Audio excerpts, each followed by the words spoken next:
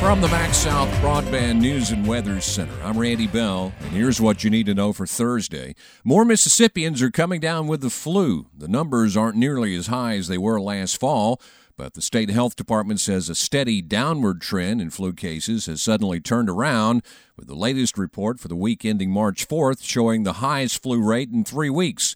About 3.5% of patients seeing their doctors had flu-like symptoms. That's up from about 2.5% the week before. The flu rate in the public health district, which includes Attala County, is back up to 25%, still the highest in the state, while it's above 4.5% in the district, which includes Leake and Neshoba counties. That's the third highest flu rate in the state. The CDC still considers the overall level of flu activity in Mississippi to be low, but it's higher than any of our neighboring states.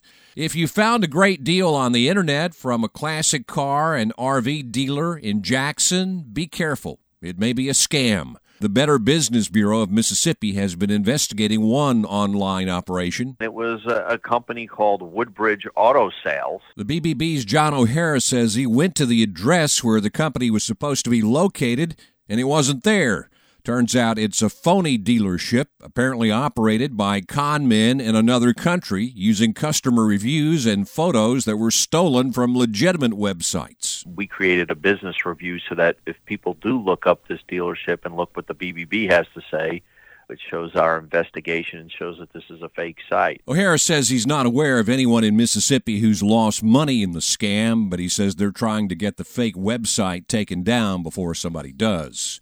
After jumping a few cents last week, gas prices in Mississippi are headed back down, with a statewide average at $3 again.